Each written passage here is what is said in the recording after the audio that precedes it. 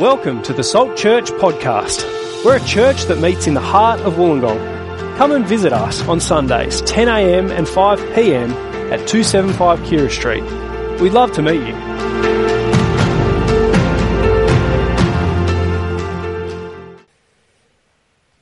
Yes. G'day everyone, I'm Michael, lead pastor at Salt. Great to have you with us tonight. Welcome if you're new. It's great to have you on this journey towards Christmas.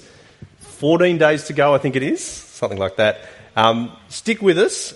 Christmas through the eyes of Mary. So tonight, next Sunday, Christmas Eve and Christmas Day, there's the path as we think about Christmas through the eyes of the people that were actually there.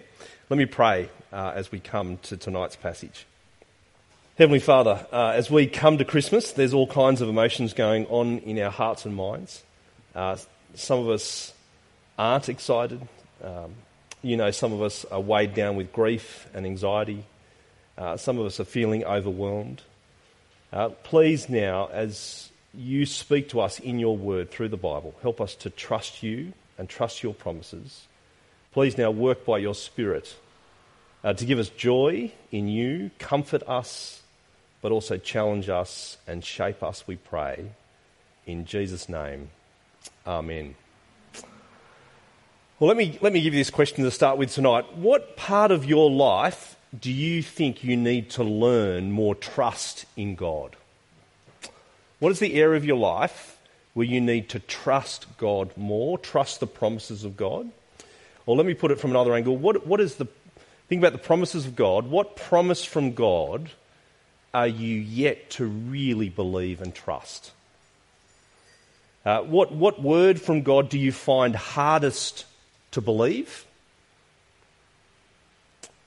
And I guess I am asking it from different angles. What's holding you back? I found it really encouraging, really challenging. It really shaped me. Thinking through Romans 8 the last 4 weeks. God is for us, to know that God is completely for me in Jesus, that there's no condemnation now that I'm in Christ, that through the ups and downs of life, God by his Spirit is shaping me to be more like Jesus. I really appreciated grabbing hold of those promises. But what holds you back from really believing the promises of God? It is a good question for us, isn't it? It's not the question for God. He is completely willing. The Bible says the Spirit is willing, the flesh is weak. The problem is with us, not with him. We're told to keep in step with the Spirit. So what is holding you back? What is God waiting on you for? Now, for some of you, it's actually taking that first step. It's actually becoming a disciple of Jesus. It's actually saying, I need forgiveness. I need to trust you, Jesus, for the forgiveness of my sins. Jesus, you are the Lord. You are my Lord. You need to take that step. But for many of us, it's actually about opening doors to rooms in our life that we are reluctant to let God come into. Do you know that feeling? Parts of our lives where if we're honest with ourselves, we don't want God to change. What is it for you? To help us on this journey, we're going to learn tonight from a very special woman. It's Mary. So as we've said, we're starting this journey through Christmas through the eyes of Mary. I want you to open your Bibles. Luke chapter 1, verse 26. So have it out in front of you, have it on your Bible. Make sure you're on the Bible app and not another app. Here we are, focused on Jesus, but through the eyes of Mary. So Mary, the mother of Jesus. Who is Mary? She is a teenager. She's probably only 14. As the staff pointed out to me last week, she's younger than my daughters, which is incredibly scary. She's from nowhere special. She's from the backwater town. She's from a poor family. But she has grasped something we desperately need to learn at Christmas. She has grasped that nothing is impossible with God. She's grasped that no word from God will ever fail. Mary totally gets that, and we need to get that as well. So come with me on this journey. We're in Luke's biography. It's a biography of Jesus' life. What does Luke say at the beginning of his biography? Here is the historical account of actually what happened. Here are the real places, real people. This is real history. 2,000 years ago, this is the first Christmas, the original Christmas. And how does it start? It's interesting, isn't it? The birth of Christianity starts with two pregnant women, Mary and Elizabeth. And it's a conversation about their sons yet to be born. Now, we all know what pregnant women are like, right? They are deeply focused on the child that is about to be born. I hope that's what you were expecting me to say. But it's interesting, isn't it? You talk to a pregnant woman, and what are the questions that she gets asked? It must get very tedious for at least 6 months of the pregnancy. When is it due? Do you know the sex of the baby? Which hospital are you going to be in? How are you feeling? And when it gets to about that point, I kind of run out of options or questions and I pull out. If you're brave, you could ask, was it planned? I don't necessarily recommend that one. But here is a conversation about pregnancies, about sons to be born, but is much, much bigger, on a much bigger landscape. About to enter the world are the two most massive figures, you could say, in the history of the world, John and Jesus. And I want to say their mothers are experiencing both a planned and unplanned pregnancy. So their arrival is both expected and unexpected. From God's perspective, it's completely planned, isn't it? It has to be completely planned. It's completely expected. Nothing takes God by surprise. No pregnancy takes God by surprise. Every child is planned by God.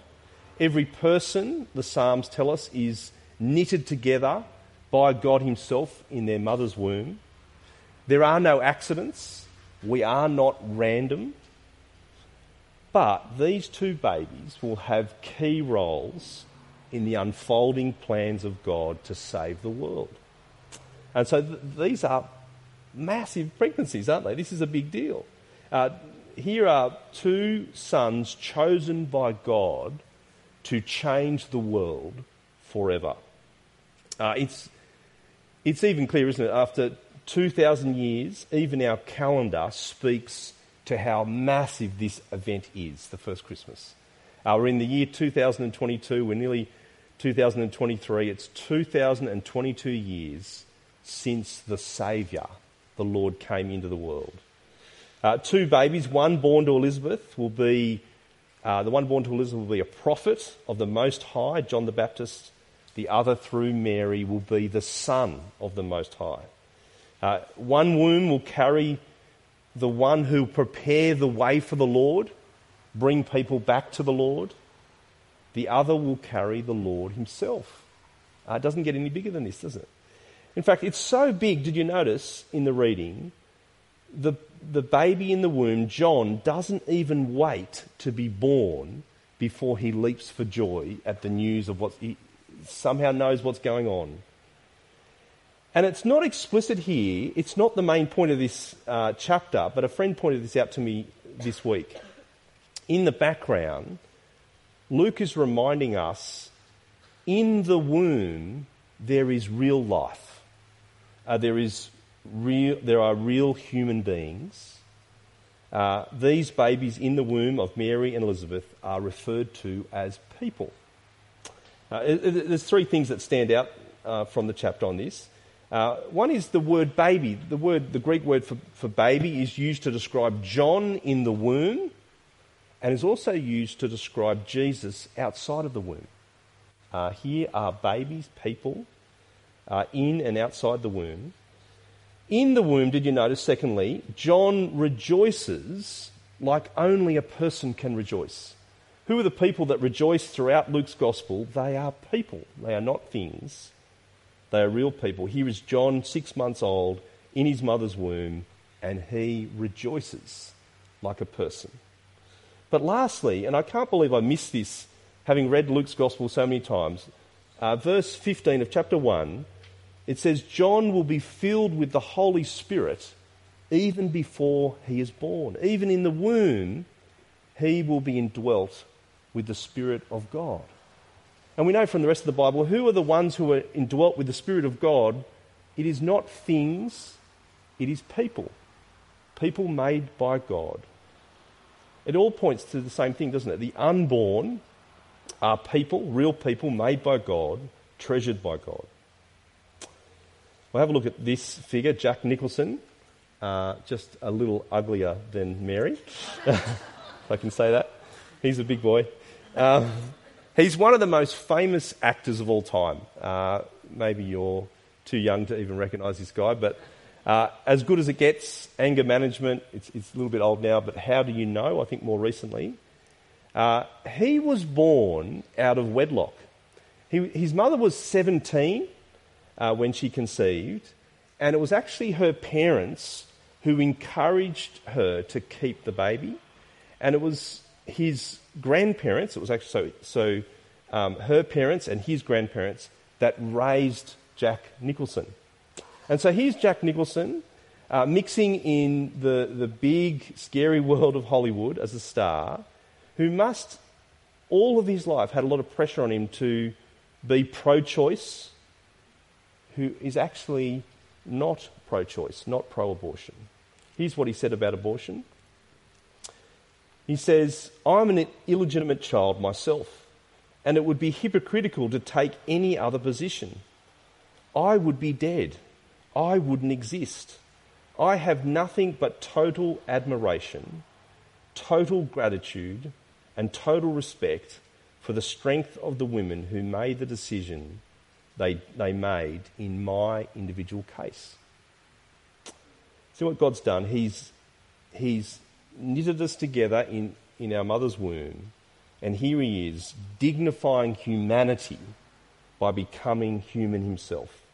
It's interesting, isn't it? The baby in Mary's womb will grow up to be who is our judge, and will judge us for the way that we've treated human life, even the unborn. But also, here is the baby in Mary's womb who will grow up to be the one who offers forgiveness for the way we've treated human life, the unborn, whether men or women. And I reckon it's just one of those things you need to think about, isn't it?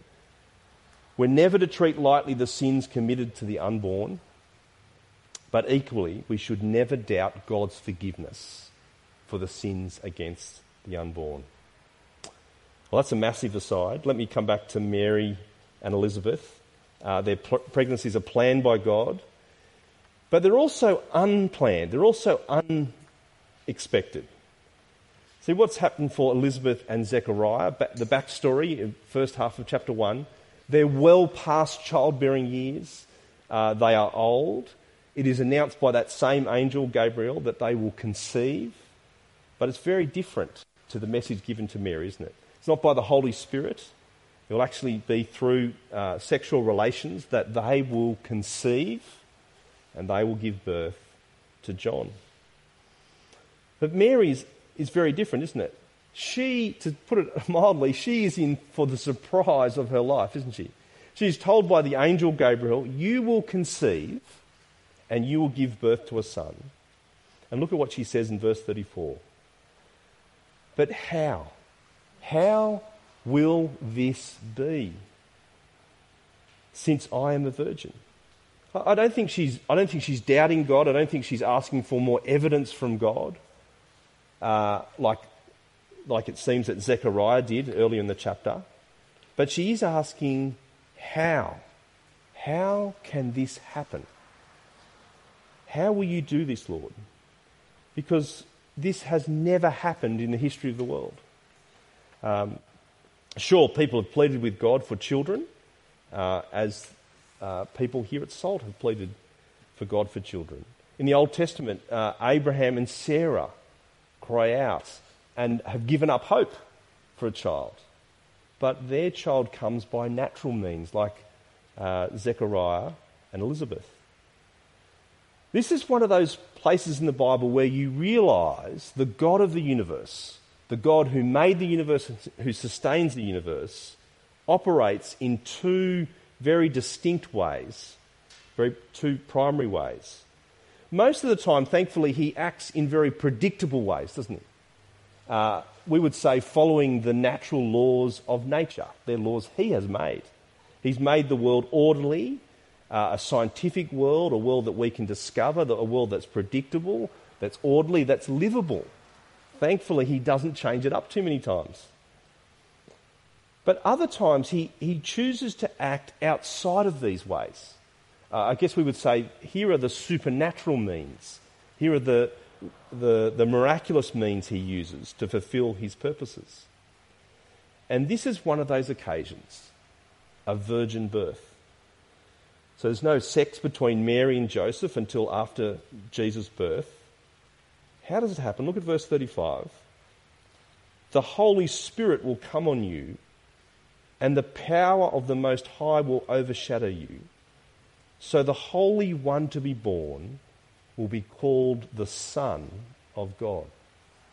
So the Holy Spirit is doing his role, as he always does. He's pointing people to Jesus, highlighting Jesus. Here the Holy Spirit will come upon Mary, so she would recognise that the Son of God is actually to be conceived within you.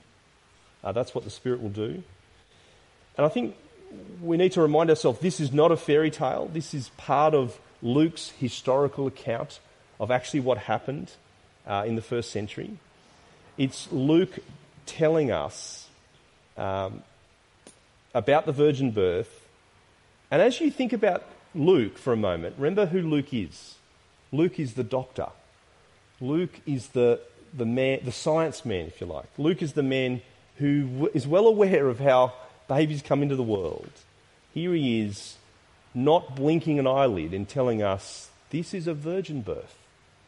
As I've told you the story of all the characters throughout Luke's Gospel, the places, the people, the history, Nazareth, Galilee, Joseph, Elizabeth, Zechariah, King David, here also is actually what happened. The virgin birth is real. And we're told in Matthew's Gospel, it's no wonder this is what creates tension between Mary and Joseph and anxiety. This is what causes Joseph to want to quietly divorce his wife. All of this is exactly what you'd expect, isn't it, if it actually happened. But you know, Luke knows something else about Jesus and something else about God. He knows that 700 years earlier in the prophet Isaiah, in Isaiah chapter 7, the passage that was read out for us, two very clear things will happen. God will dwell in our midst. He will become human, Emmanuel. And how will you know this happens? He will come through a virgin. Isaiah chapter 7. And so to the skeptic, to the Muslim, to anyone who says, how can God possibly become a man? The Bible keeps echoing through the centuries these key words. Nothing is impossible for God, or no word from God will ever fail. No mission of his is ever impossible. Genesis 18, is anything too hard for God? Sarah, why do you laugh? Jeremiah says, you, God, have made the heavens and the earth. Nothing is too hard for you. That's the God we're talking about. Or it's here in verse 37, isn't it? Nothing is impossible for God. Look at verse 37. You might have a better translation. No word from God will ever fail. No promise will remain unfulfilled. God will achieve it. No plan of God will ever be thwarted. God always gets his way. God always succeeds, unlike us. There is no such thing as mission impossible with God. And so what has happened? What is about to happen, the second person of the Trinity, the Son of God, is about to become human flesh and dwell amongst us, live, die, resurrect as a human being. Well, have a look at this guy, Louis Pasteur, a Frenchman, the late 19th century. If you're into science, you should know him. He's a chemist. And pasteurisation what happens with milk, right? So you don't get sick, but also happens with beer. I don't know enough about science. Killing germs, basically.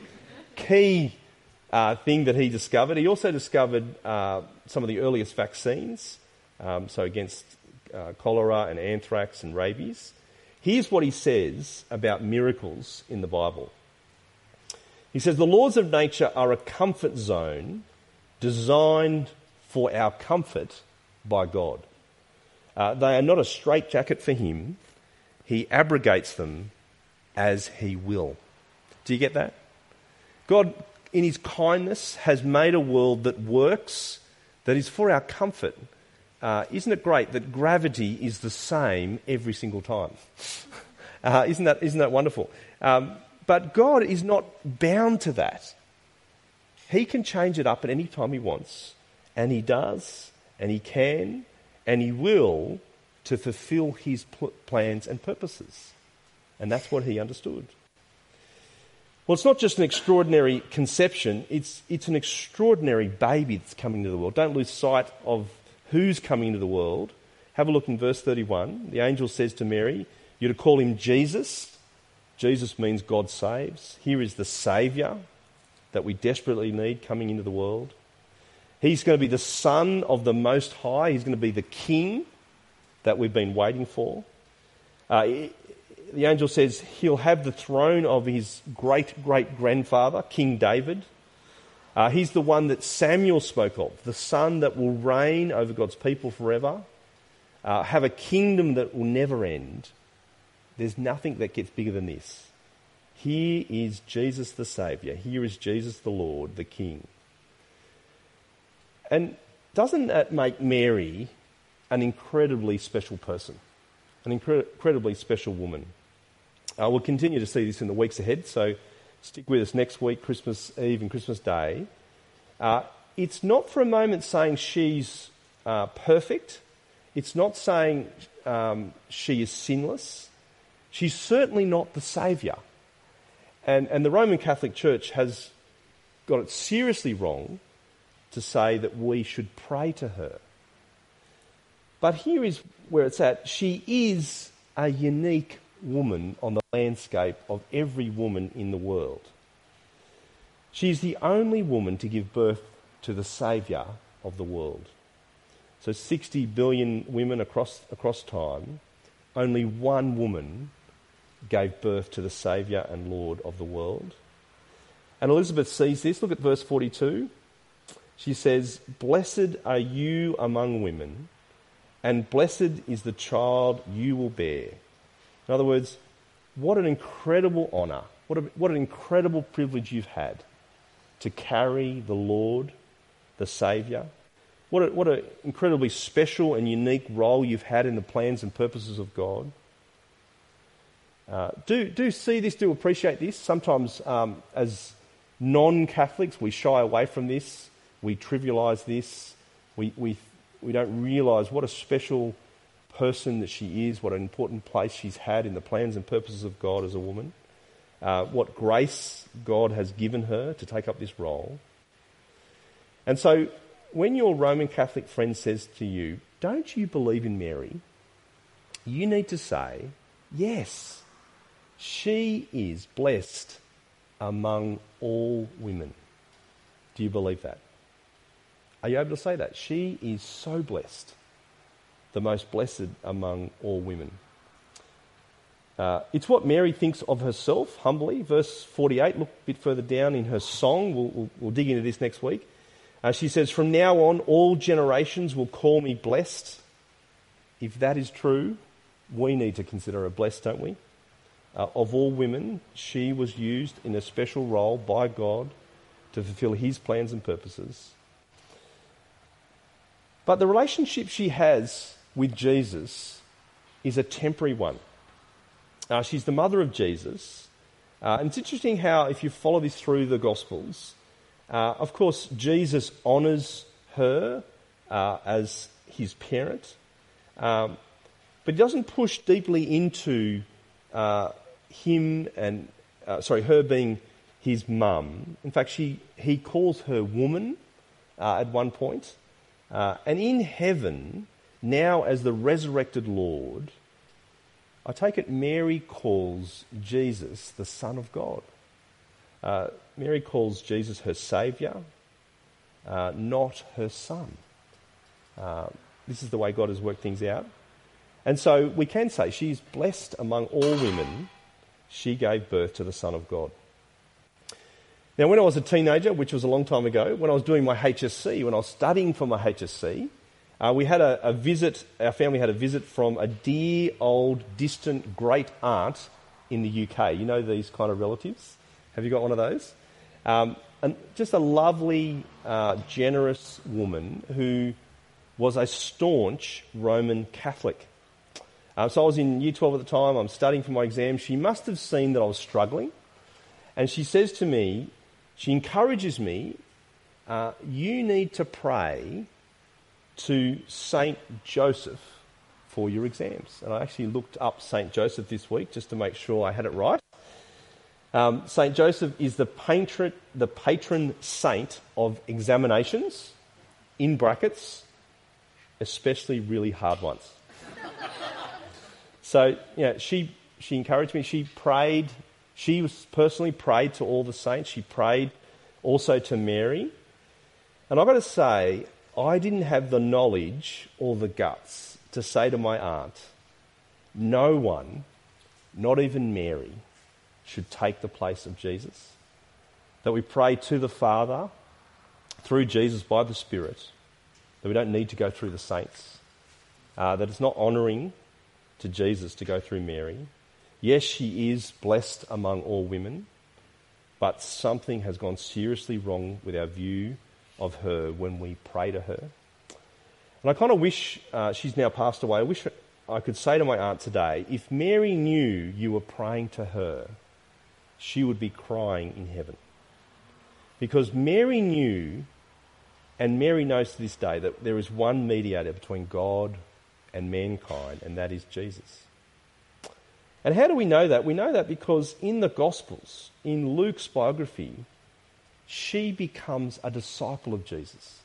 More than the mother of Jesus, she becomes a disciple of Jesus. In fact, she's portrayed as a model disciple of Jesus, someone you could look to and go, be like her. There's a few of those people. So coming up, there's Simeon in this chapter. There's Anna. We've met Elizabeth. People that understand Jesus has come in the flesh as our Lord and Saviour. We need to honour him. He is the one that we need to bend the knee to. He is the one that we must never take the place of. And Mary must have been difficult for her at times, mustn't it? Even as a child, Mary's learning, he needs to become greater, I need to become less.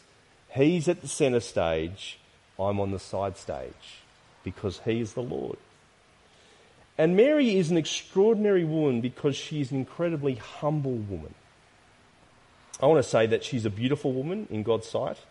We don't know what she looked like, but we know that she was beautiful, and this is the beauty I pray for my daughters. I pray for you too, and I pray for men as well. What is it? The kind of beauty that comes from the one who humbles themselves at God's word. God loves it when we humble ourselves before God. That is beautiful. And you see it in Mary's response to the angel. Look at verse 38. She says, I am the Lord's servant. That's who I am. I am the Lord's servant. May your word to me, Lord, be fulfilled. Now don't skate over that. That's a massive thing, isn't it, for Mary? There she is. She's a teenager. She's a virgin. She's been told that she will give birth to a son. In her day, there are severe consequences for pregnancy outside of wedlock. There is a sea of unknowns. What does it mean for me to carry the Lord, the Saviour? How could it possibly be? How can I comprehend all this? And she thinks to herself, and she says to God, yes, I can see you will do it. I trust you. I believe you. May your word to me be fulfilled. Now, that is a woman of great faith, isn't it? there is true faith. There is a model to us of trusting God, of taking God at his word. Think about the greats of the Old Testament. Abraham, who was justified by faith, the father, if you like, of justification by faith. I reckon Mary is the mother of justification by faith. See, like Abraham believed God. He and Sarah, 75 years old. No human prospect of conceiving. Hear the promise. Look at the stars in the sky. So will your descendants be. Look at the sand grains of the beach. So will your family be. Seems impossible. Abraham trusts God. It's credited to him as righteousness. Mary trusts God. She's righteous before God. It's the way we relate to God, isn't it? By faith, by trusting him, trusting his promises. That is how we're made right with God. And Mary has done it. She has believed God's promise to her. Faith is taking God at his word. I believe you. To trust God is to trust what he says. If he says you're forgiven, then you are forgiven. If he says you are loved, you are loved. If he says there's coming a day where there'll be no more pain and suffering, there'll be great transformation, that is what will happen. And so I want to say Mary's not only blessed because she carries the Saviour of the world, but she's also blessed because she trusts God.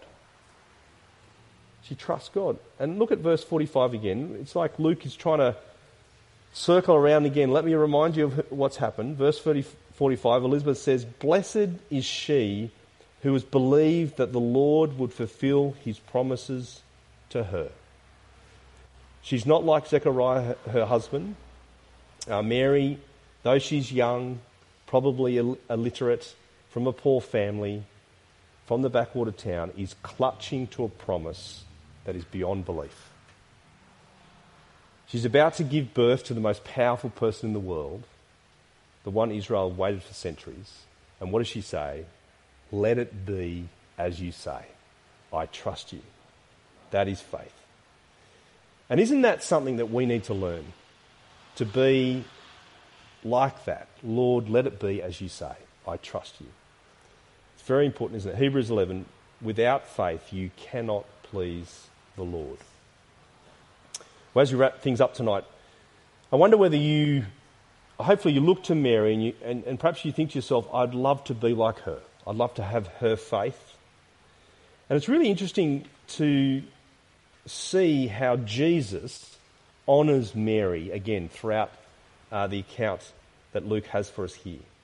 And if you're familiar with the Bible, you'll remember that in Luke chapter 11, a woman in the crowd says to Jesus these words, "Blessed is the mother who gave you birth and nursed you." In other words, how great is your mum?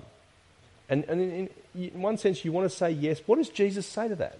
There's a small window there where Jesus can say what he would like to say about his mum.